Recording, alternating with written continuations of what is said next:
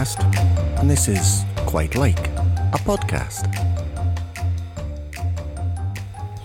Well, hello and welcome to episode 3 of Quite Like, a podcast with me, Rory Forbes. And me, Tim Deadman.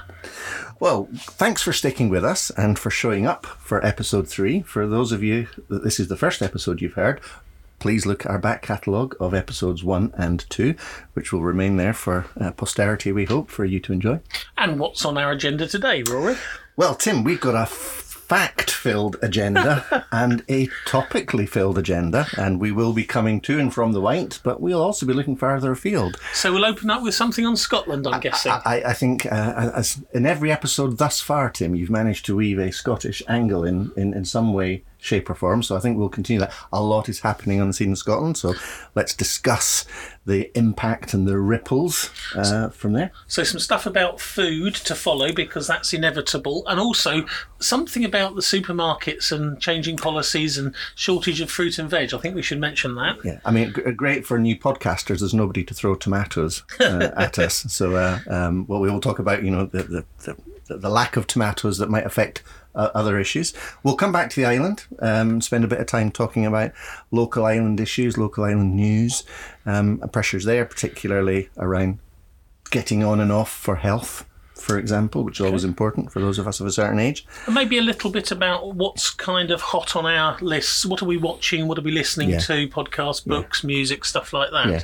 What state keeps us from falling asleep at night? Yeah. Oh, well, indeed. As opposed to the old question of what keeps you awake at night? Mainly the dog. And then a little finish off with an update from Bob Seeley in the Houses of Parliament on missing children. This will be our Where's Bob section. Couldn't have named it better. Okay. Ladies and gentlemen. So, Rory, let's talk a little bit about Scottish happenings this week gone by. First, it might be useful to declare our position. So, you first. So, colours to the mast. My colours are definitely a saltire blue. Not that any of this, as I think I've said before to you, Tim, is about flag-waving nostalgia. But I'm very much pro Scotland to regain its status as one of the oldest independent nations on the planet, and for that to happen as soon as possible. I think I've mentioned to you that I believe all Scotland's ills, of which we may talk about a few in the following minutes, will be solved by being able to make our own decisions. And I think I come from the other end of the spectrum, but with a qualification. So I'm a unionist. I'm English born and bred, and think we're stronger together. However, I think if I had been born a Scot, there's every likelihood that I would be agreeing with you. So I get it, but then I transpose it and say, well, does that mean that I think England should be for the English only? And whilst the history, England has been great at subjugating other nations, but I do genuinely think now in the modern world we're stronger together. That's my view. So, cutting to the modern day. Yes. What has happened with Nicola? Well, so Nicola has, some might say thrown in the towel. Part of me thinks she has thrown in the towel. I must admit to him, a large part of me thinks with Nicola, for clarity, Nicola has announced her resignation as leader of the SNP, Scottish National Party, and therefore ultimately her resignation as First Minister of the Scottish Government. I think I welcome it from her point of view, because who would be a politician in the modern era? 16 years in senior positions, either as the deputy or as the leader, and there are very few politicians around the world who can claim that level of longevity. And of course her predecessor, Alex Salmond, similarly. I mean, this is one of the questions for you, is these are two heavyweight politicians, very skilled politicians, regardless of any likes or dislikes. They're just politically good operators. Yeah. The people I'm hearing, I think there's 3 front runners. I mean, I'm interested in this stuff, and I've barely heard of them, and they each seem to come weighted with some issues. I think there are only 3 runners, so I don't think you can call them front runners, although I've heard rumours or whispers this morning that there might be a 4th about to announce. I think they've got until the 27th to announce their candidacy. And then for the ballots to take place, I tell a lie, it's 21st, and then the ballots run for a week, and then the result will be announced on the 27th. So I think Humza Yousaf, probably He's the finance he's guy. the longest serving SNP and government minister politician.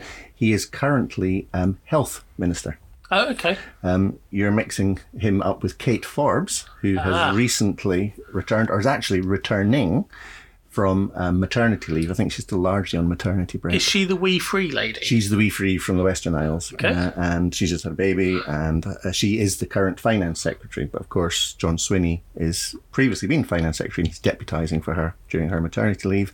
So she's the second of the three, and the third of the three is an SNP minister, former SNP minister called Ash Regan, who has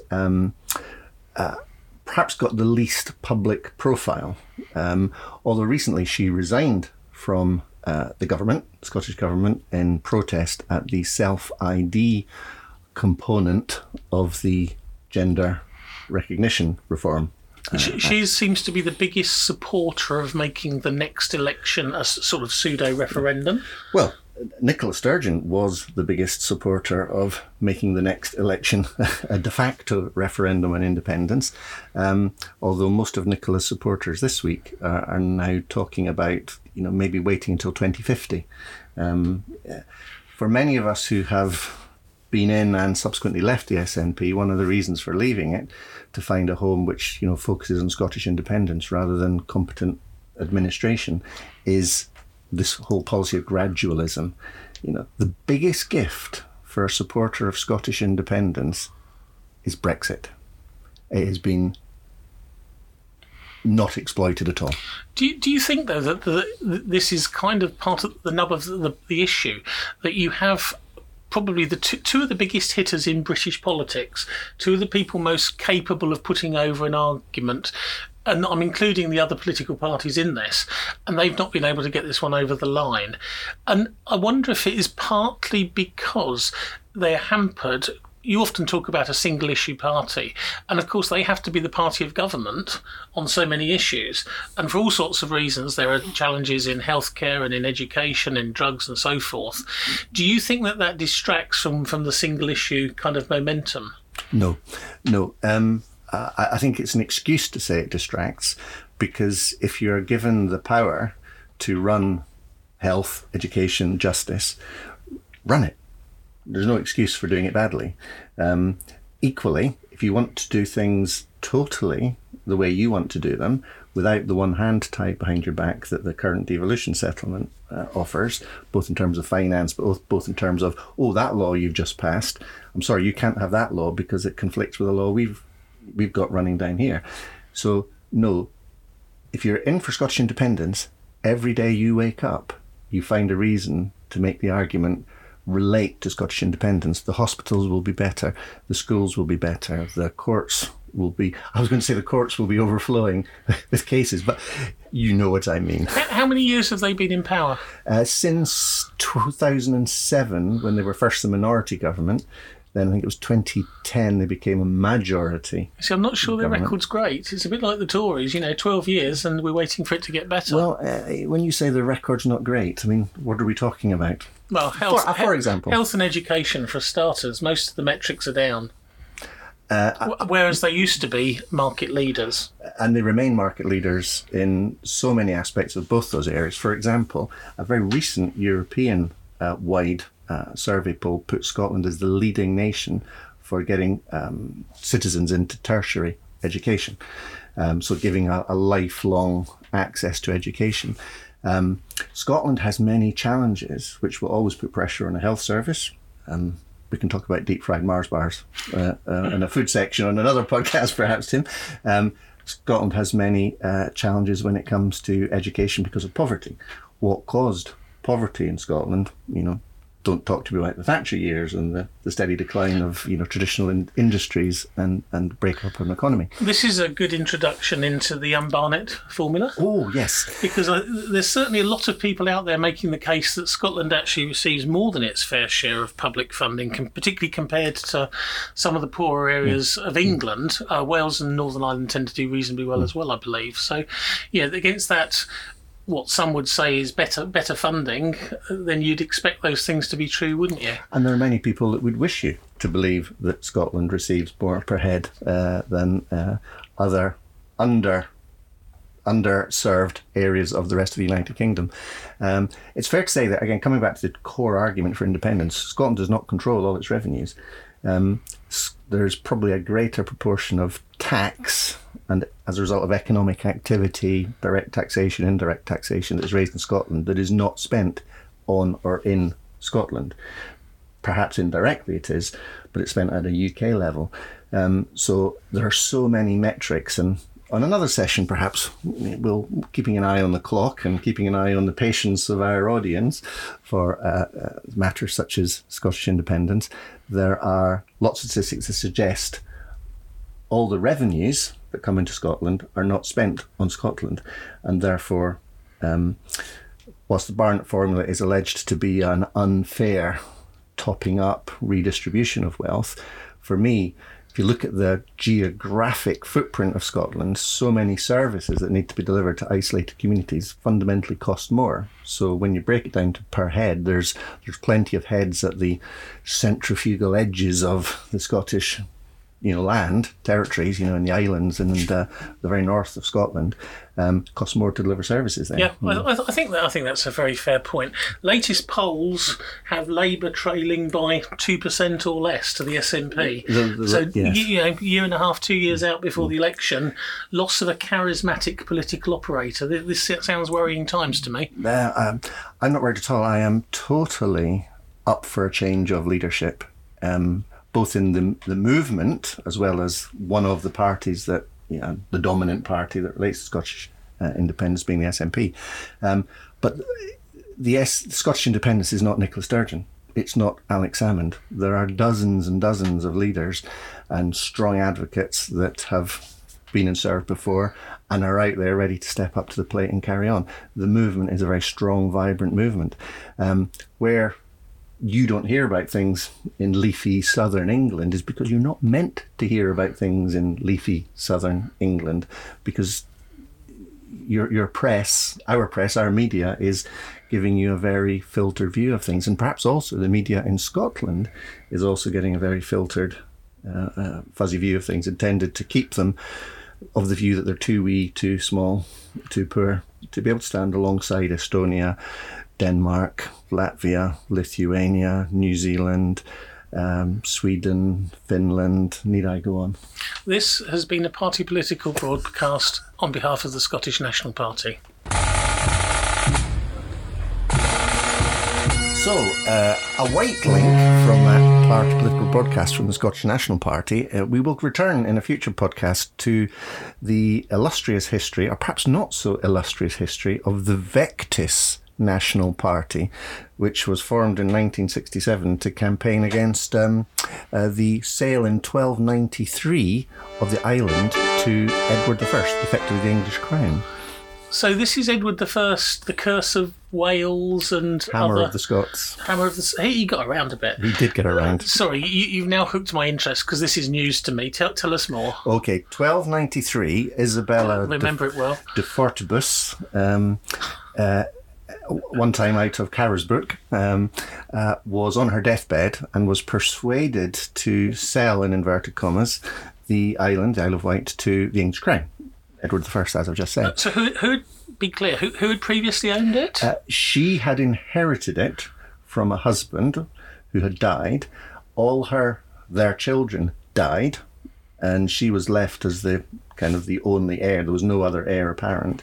So I guess there was going to be some kind of bun fight for who would run the island. And it was run as kind of a pseudo colony, a bit like a crown dependency might have been now in terms of Guernsey, Jersey, Sark, those places.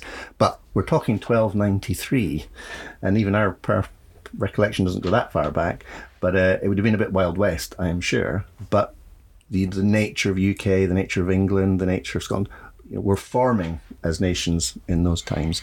And so Edward I, perhaps a key character to come back to, I think so. because he must be one of those people hated equally by the Welsh and by the Scottish.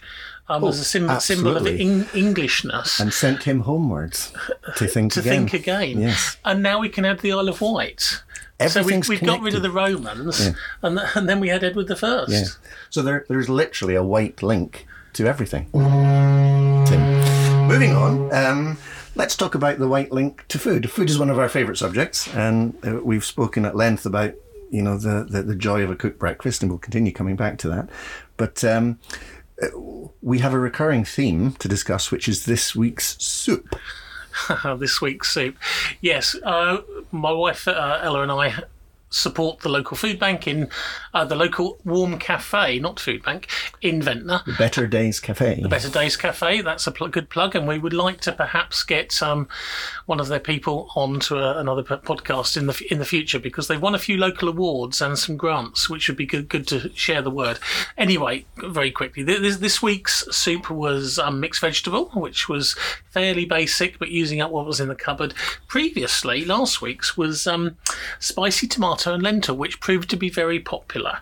So soup is it's cheap to make. It's something that binds us together, and I think you've got a little story about soup, well, in the context of somebody who went on to become very famous. A famous award-winning Michelin-starred Scottish Chef of the Year. My wee brother, Neil. Is he younger than you? Absolutely, yes. I am the eldest, as you can tell. So you like his mentor? I have this authoritative tone that I exude. I think so. In many occasions, and perhaps my two younger brothers wouldn't necessarily agree with that. But younger brothers. Here goes with the story. So Neil's been a chef pretty much since he left school, and one of the motivational factors. Oh, and by the way, we come from a family of chefs. Our father, my dad, is a chef. He's just retired now, so he doesn't do it professionally. He does it for sustenance and love. So we lived in that cooking environment, food all the time. Dad working funny shifts in hotels and restaurants and so on. Our uncle was a chef. My dad's mum, our Granny Forbes, was a cook. She wasn't a chef, she was a cook. Why do we differentiate? Why are men chefs and women cooks? Because society has a patriarchal view of male and female roles, Tim. Is that right, Rory? Yes, but we're talking about soup at the moment. We'll come back to the ingredients that make up a society and the ingredients that make up a career. So Neil's career was motivated by standing at our Granny Main, my mum's mum, at her knee, watching her make soup. So what you call mixed vegetable, we might call a Scotch broth. And Neil just enjoyed the whole kind of the smells, the sounds, the noises, the environment of cooking a big pot of soup for a big family.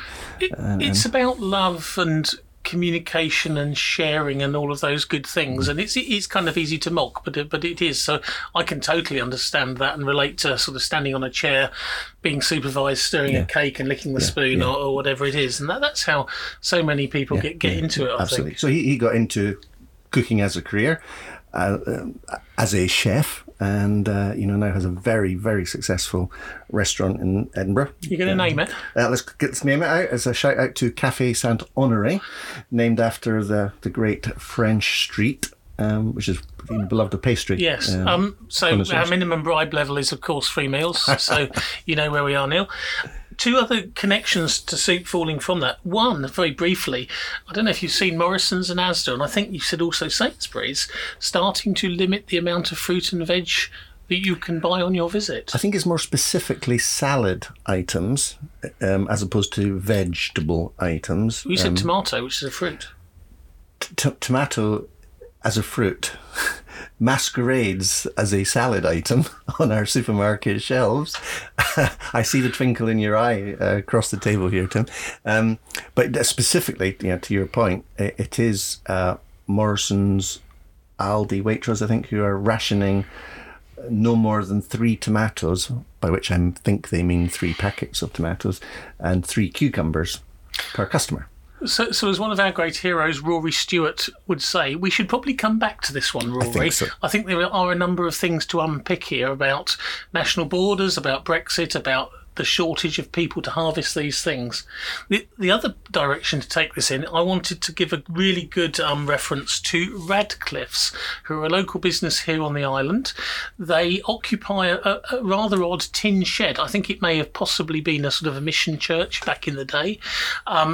Blackwater, as you come out of Newport. Basically, they're an old-fashioned greengrocers, but they're really excellent. Everything is fresh. Prices are much better than the supermarkets. The range is good, and they're the sort of people who, if they've got a minute, will chat to you about recipes. And if you say you're getting Seville oranges in, they'll say, yep, they'll be in next week, and I'll put you a couple of kilos aside. They're nice people, they're doing good work, and I just want to say thank you to them because they've contributed towards some of the soup production. Can I vouch also for the quality of their Seville orange marmalade that you kindly shared a jar with me?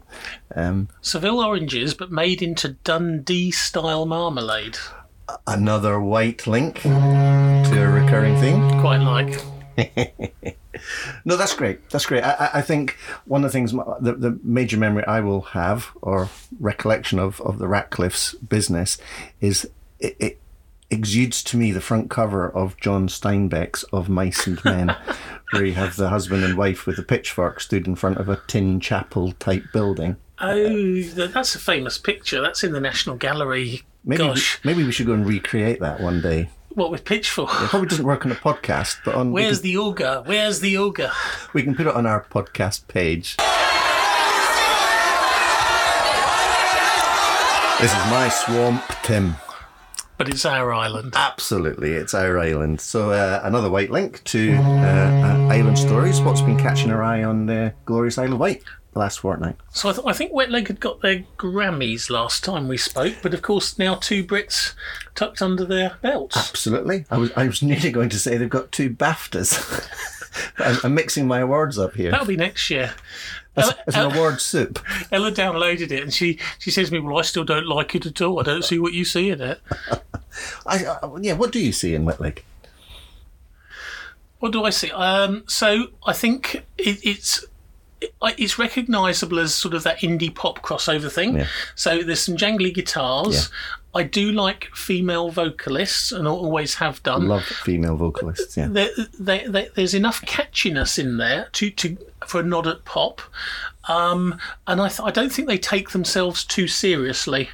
I think there's a bit of undermining of men who sometimes need a bit of undermining. Although they are supported by 3 fine bearded and long-haired Messiah-like musicians. Well, that's that sort of self-referential thing, that not taking themselves too seriously. Yeah. But they've done so well, and they're now touring with, is it Harry Styles? Harry Styles is the headliner. Yeah. And I'm convinced that I once saw them one lunchtime in the Spyglass in Ventnor. Yeah. But nobody will actually confirm this, and the dog who agrees with me can't actually say so. But some people might also say that appearing in the Spyglass is a bit establishment and a bit of a sellout, and if you're indie pop crossover, perhaps you wouldn't do that and wouldn't be seen in the Spyglass. But everybody likes the Spyglass.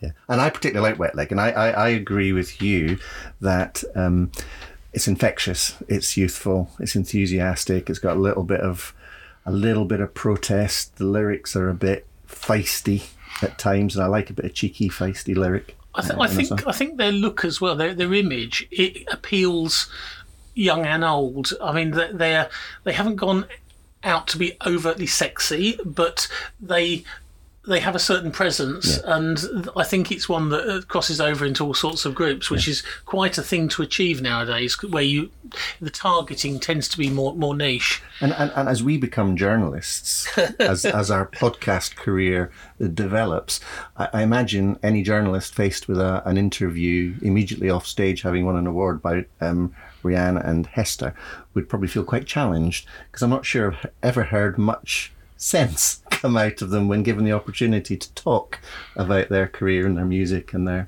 view on life, the world and everything. Which I'm sure does absolutely no harm in the eyes of their following. Just sort of moving them away from the kind of traditional formats. But they've also done quite a bit of stuff for charity, and for some of the press, like The Big Issue, they've always put themselves up to talk to them. So, I think their heart's in the right place. They just perhaps don't have a lot of time for the Daily Mail. Yeah. Well, who does? Who does indeed? Who does? What else on the island? And I've got one. Go. Going back to food again, but we just mentioned the spyglass, which doesn't really need our support. We went to the waterfront on Shanklin the other day for lunch, and it was terrific. So for anyone who's in Shanklin, doesn't necessarily fancy the steamer, although that is good, please have a look at the waterfront. They were sort of a young crew, and they gave us a really, really good time, and the food was excellent. Superb. Although I'm a big fan of the steamer on Shanklin seafront as well. My good lady and I went to there for an impromptu, unplanned lunch a couple of weeks ago, and got a very strong sense that it's changed hands. We mentioned the spyglass just now, and I think the spyglass and the dairyman's daughter and the bargeman's rest and the steamer were all run by the same kind of group, effectively. Is it also the one in Brading, possibly? I don't think that ever did. Crab and Lobster?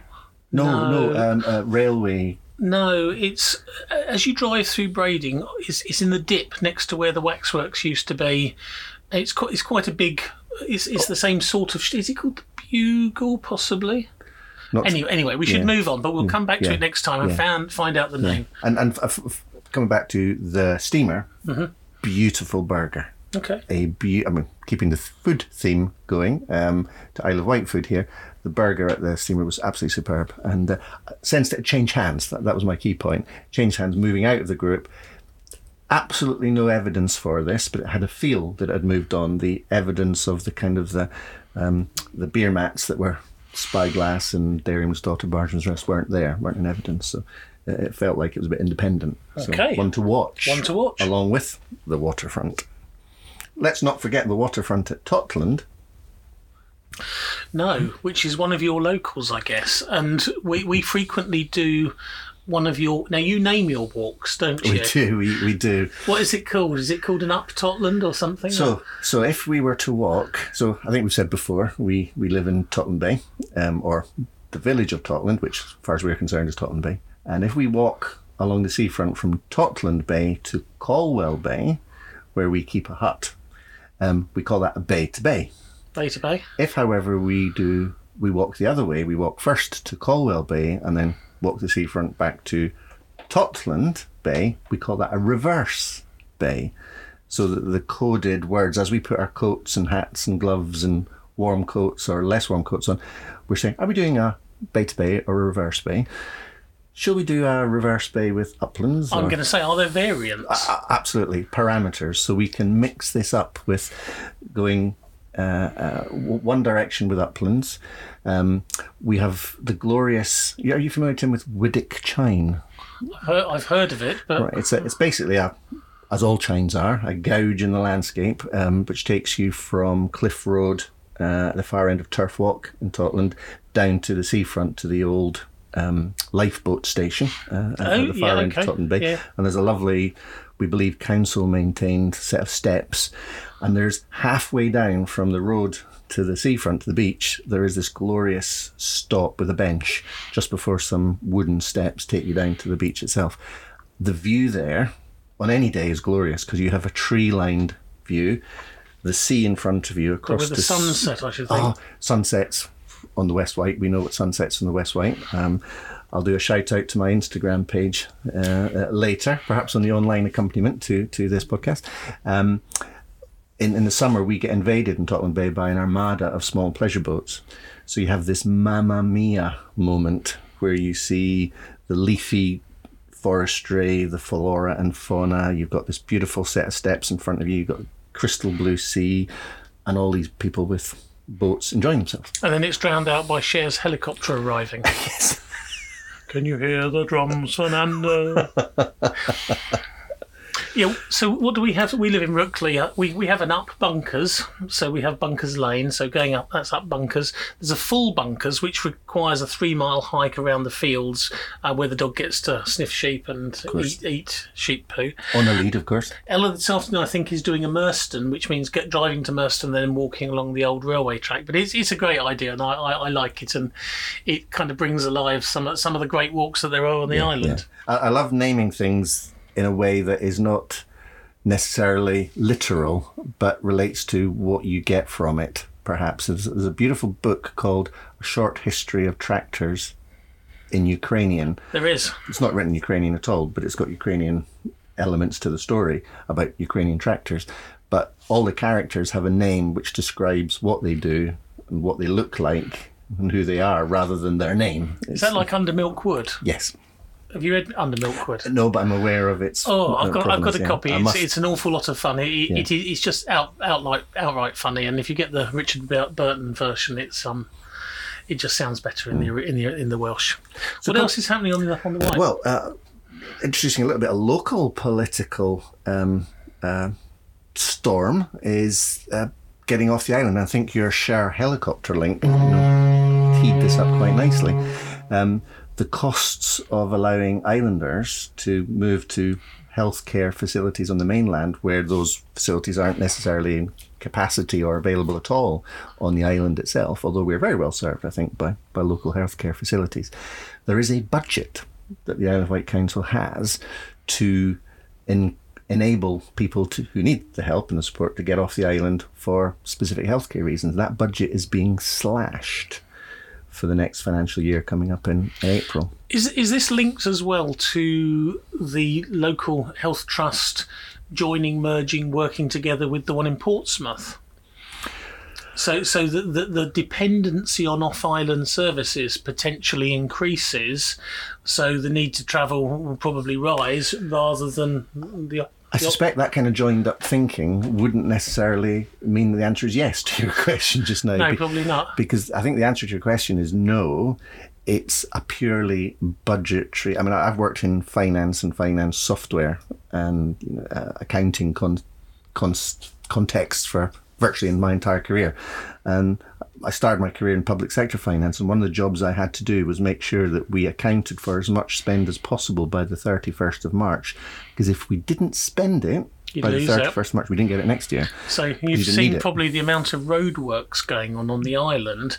I suspect there's a big case of that going on, that the transport budget, they found they've got some cash in there, and really driving around, every road has its set of lights and roadworks going on. Suppliers to the public service, would rub their hands with glee February, March, because they could buy lots of chairs and tables or sell lots of chairs and tables and things that could be put in store in case they were needed.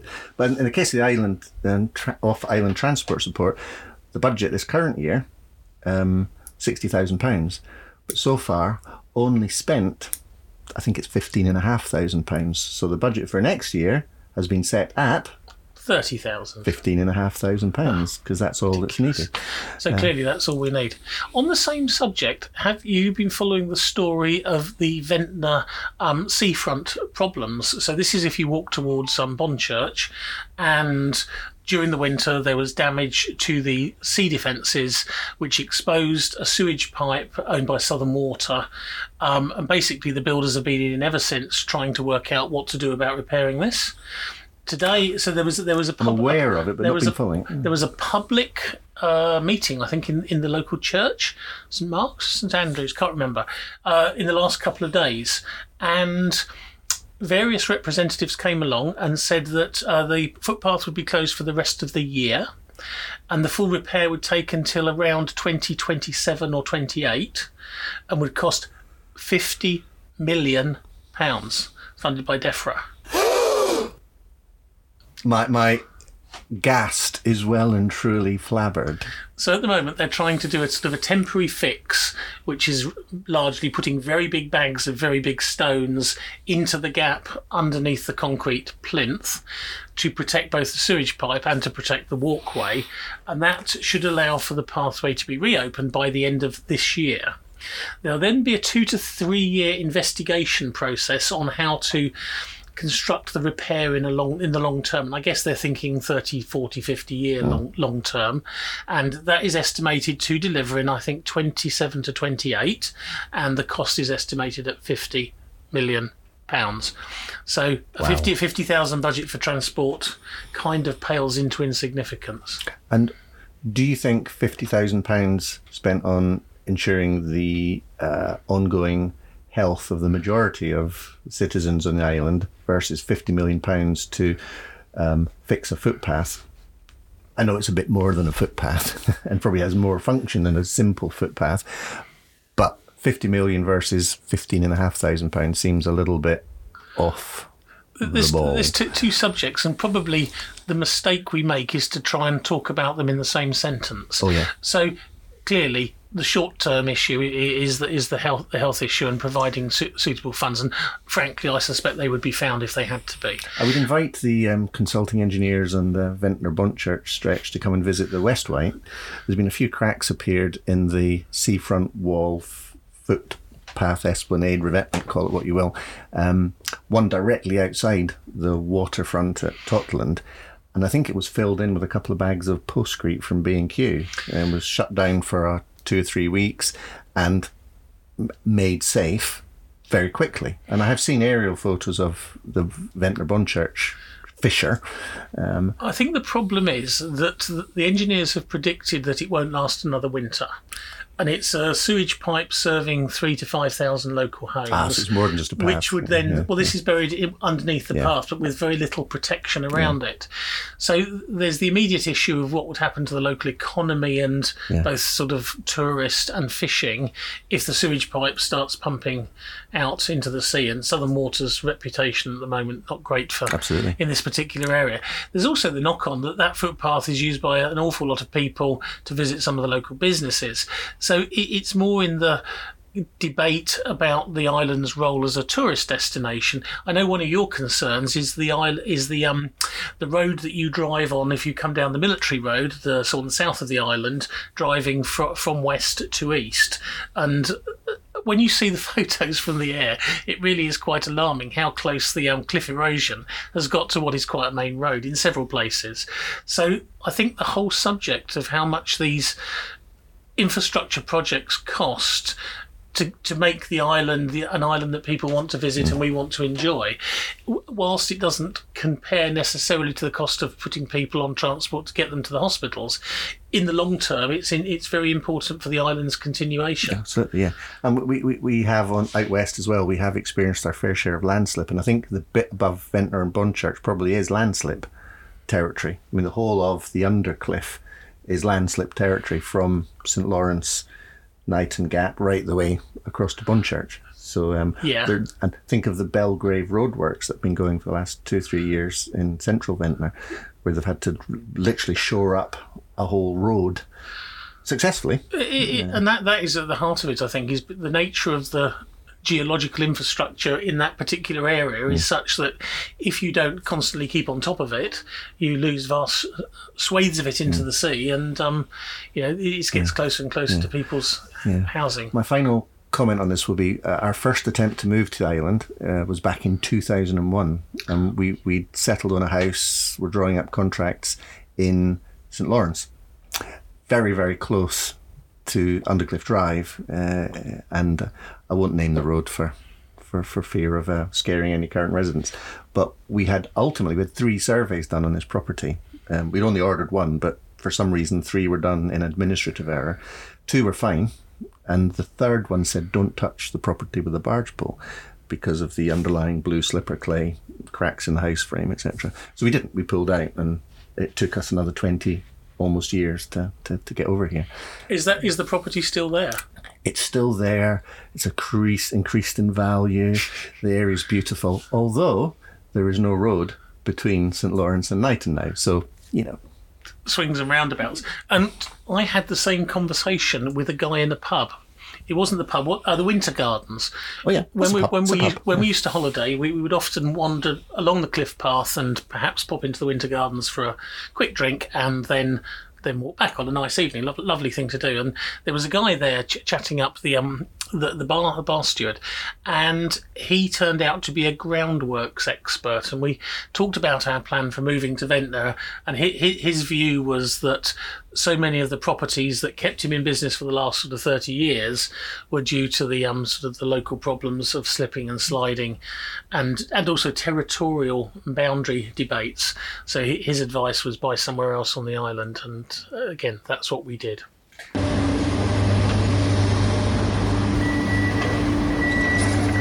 So last episode, we introduced our first competition, which was identifying pop of the week. We didn't have any winners last week, so we've decided to do a rollover. So this week I'm going to be drinking a popular beverage, and we'd like you to tell us what you think it is. Ah.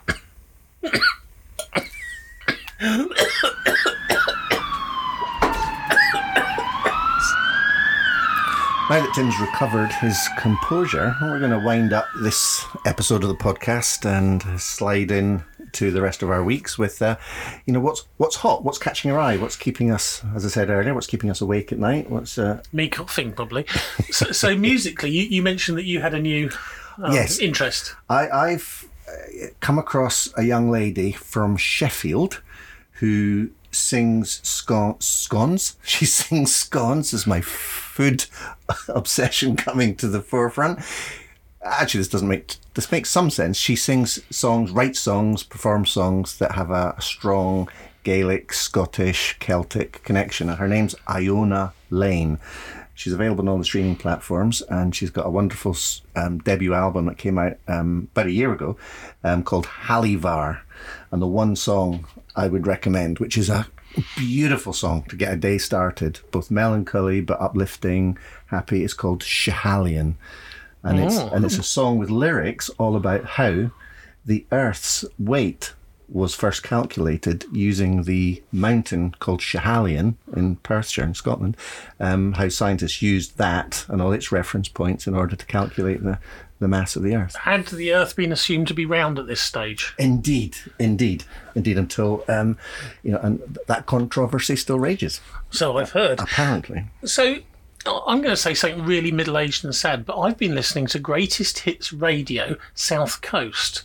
Now, if LBC became the home of disillusioned BBC broadcasters, which it is, Greatest Hits Radio is beginning to become the home of disillusioned disc jockeys. So Simon Mayo has the starring role on the drive time and is sort of revered like a god. And of course Ken Bruce, who is joining from Radio 2 in April. So for somebody of my advanced age, they play 70s, 80s, 90s pop. And yeah, it's pretty weak. But if you're driving in the car, it's what you like to hear. And background. There's very little that I can't sing along to, which is both good and bad. So Greatest Hits Radio, one for me. I hope Simon Mayo's not on a non-compete then, or it's probably expired. But, I think it would have expired, but he does 4 till 7, right? And he has all sorts of personalised jingles, and it's really quite a good. And lots of references to his film work with Mark Commode that you talked about the other week. So I've always quite liked Simon. There's a very nice white link for me to riff back at you on here, which is that the Isle of Wight radio is directly connected to national parties, and I'm going to leave it there at that. The existence of Isle of Wight radio is directly related to national party politics. So my wife is very keen on this and listens and often messages me with their quiz of the day or what's the secret word. And I must admit I struggle. I think their musical taste is about 20 years later than what I would choose to be listening to. Not earlier, as is most challenges of the Isle of Wight. No. We're stuck in the 1950s over here. Definitely not, yes. What about TV? What are you watching? Or films? Well, we had a bit of a hiccup with our Netflix and Amazon Prime Video streaming service over the weekend, and that we couldn't stream anything. And we eventually worked out we had to turn off our Sky Q box in order to get our Netflix and streaming content provide apps to work again. So this last weekend we were quite quiet. We did watch a couple of shoot 'em ups, I have to say, which were just kind of switch off, watch, enjoy the nonsense. Yeah. So Sky and chill rather than Netflix and chill. So my wife and I, we watched Happy Valley, which we enjoyed enormously with the great Sarah Lancaster.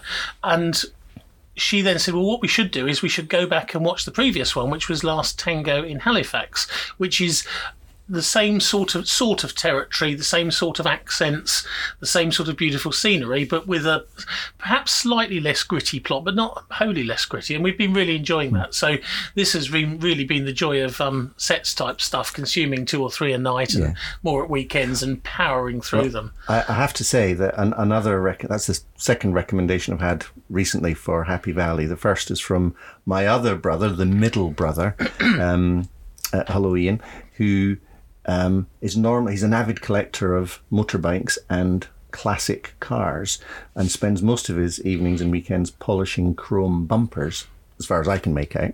Is that a euphemism? No, that is a literal description, I believe, of what I see, how he spends his time. He's not here to defend himself, so moving swiftly along. He has revealed that the greatest television he has ever watched in the history of his television watching is Happy Valley with Sarah Lancashire. It's tough going, some of it, but I think he's right. I'm just visualising the Viz cartoon for Chrome Bumper Polisher. Moving swiftly along, Definitely. the book I have just finished reading is a very controversial book, which is written by a former Army Air Corps pilot, and it's called The Spare. And it's... Whatever happened to him? I think he's moved abroad and is making a much better life for himself and his family away from the... evil, demonic, satanic clutches of the British mainstream media. I thought you were going to say his family.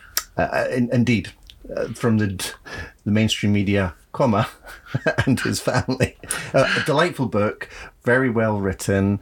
It's not a great work of literature, but it is a fast-paced explainer about what it was like on his side of the lens, shall we say. So you came out... I mean, did you go in sympathetic or pro or anti? Pro. I went in pro, but I wanted to understand in his own words what it was like, because you see something like his life unfold in the press, on the TV, everyone with an opinion. Do you and I share opinions online? Perhaps not for gain, other than the odd cooked breakfast, perhaps, in the future. Minimum bribe level. Yeah, but you want to understand the whole story, not just the story that one set of opinions gives you. You need to understand the other side, and if you're not willing to understand another side, and the whole flow of events, the timeline, what happened I saw that thing on television, I saw that clip, what was happening behind the scenes. This is what historians call triangulation, I think, isn't it? Where you need... ideally at least 3 different sources. Yeah. There used to be a Guardian advert, and the first one appeared to be a young man wrestling the handbag off of an old woman walking down the street.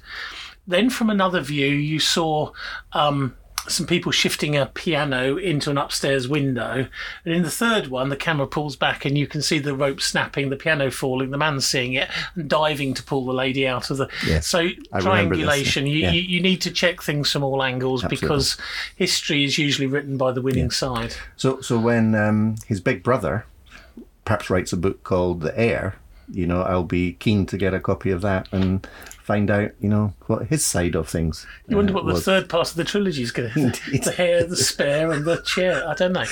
And do we care?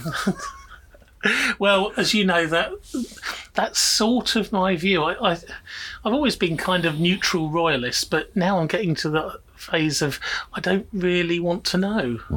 And I think that's worrying, because they need public support and the media on their side and so forth. And if people start to lose interest, their role will decline ultimately. I care passionately because I do not want a medieval anachronism having anything to do with running the country in which I live. Oh, we're back to Edward I now. Indeed.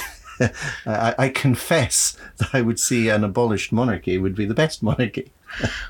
What am I reading? I'm reading James Bond. Oh, James Bond or Ian Fleming? I'm reading Ian Fleming. So these are the originals, okay, which are the most politically incorrect books probably still on the... They'll have stickers on the cover before now. I see Roald Dahl is going to have warning stickers. Roald Dahl is being rewritten, I believe. So what about Shakespeare? But anyway, we'll come on to that on another occasion. But Bond is Bond. They have... I think the books they were written as pulp to make some money. They fulfil that purpose, but you just have to accept the time in which they were written and the age in which Fleming grew up. But and are the Brockleys true to the Fleming tone, style? The films. So the film producers, are they producing films that you would recognise the books you're reading? So I think in the early days, if you think about Casino Royale, Thunderball, Doctor No, On Her Majesty's Secret Service. So the early ones, very much so.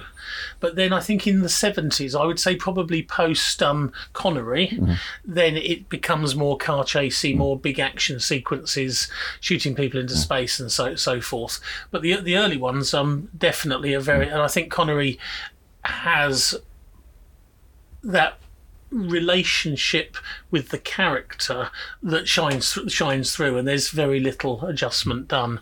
So we started this episode 3 of our podcast with a Scottish angle, and we're finishing our episode 3, or about to finish our episode 3 with a Scottish angle. Well, here's the final Scottish nail in the coffin. We were going to talk about our favourite podcasts, and I think there's one that we can agree on that actually features two Scots, two very proud Scots. Absolutely, yes. And other than that, the rest is politics. Well, indeed. The rest is history is worth a listen as well, but the rest is politics. Rory Stewart and Alistair Campbell trying to show that people from, on the face of it, completely different wings of political view actually have a lot in common and can have a civilised debate about difficult issues of the day.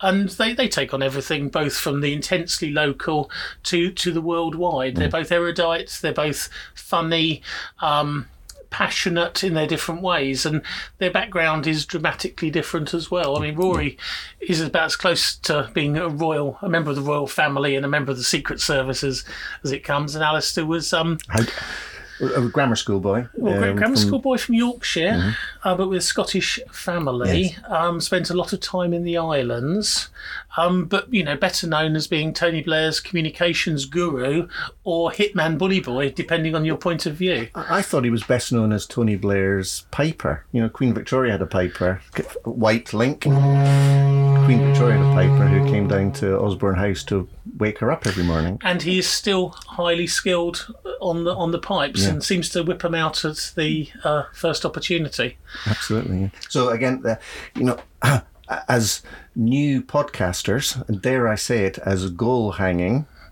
podcasters, those of you that know will get that link as well. We're enjoying. Tim's been a podcast consumer for much longer than I, but I am a recent convert, and as a result, becoming quite obsessive about it. And in particular, trying to track down a lot of historical and indeed current Isle of Wight related podcasts so that we can bump up in against these and also promote each other, because we think there's a lot to talk about, a lot to say, a lot to learn about the current activity on the island, but also going back to 1293 and Isabella de Fortibus's deathbed in Carisbrooke, which we promised we might come back to with more details on in future. There's a lot to learn, and I think as a medium, something you can consume wherever, on the go, in the car, on the train, walking your dog, having a jog. That sounds quite poetic, doesn't it? It does. And Gary Lineker, you know where we are.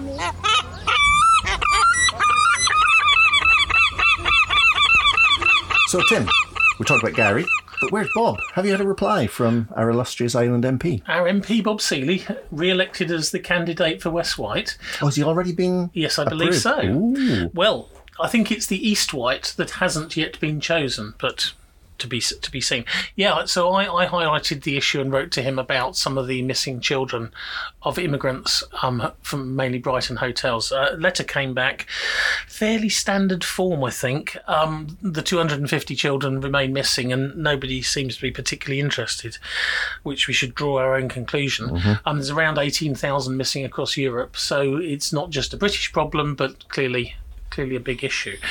What did alarm me a little bit, and I'll read this, and this is a sentence with no caveat: immigration fuels criminality and illegal employment. Now, if he'd said that trafficking did that, I think I might have some level of sympathy. But just to say that immigration is a bad thing, when this country has used immigration as a tool whenever it suited it over many hundreds of years. America is founded on immigration, and many of the other countries have, in one way or another, benefited from immigration. Seems to me dangerous, and perhaps looking for some safe routes and to allow work for the people who've come here and qualified would actually be the sensible thing to do. But I'll reply and we'll keep the correspondence going. And Bob, if you're ever keen to come along and have a chat, we'd be very keen to talk to you. All open. We have multiple microphones available. Our doors are always share. open. And doors and ears and minds always open to listen to your perspective. So that ends this week's Where's Bob section. And that also ends episode 3 of Quite Like a Podcast. And we're going to go back about our busy days, and we'll look forward to hearing any feedback from you all as to content, timing, things you'd like us to talk about.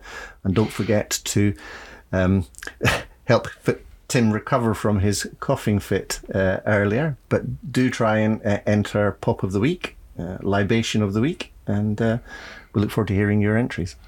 Yeah, thanks for listening, and we look forward to seeing you next time.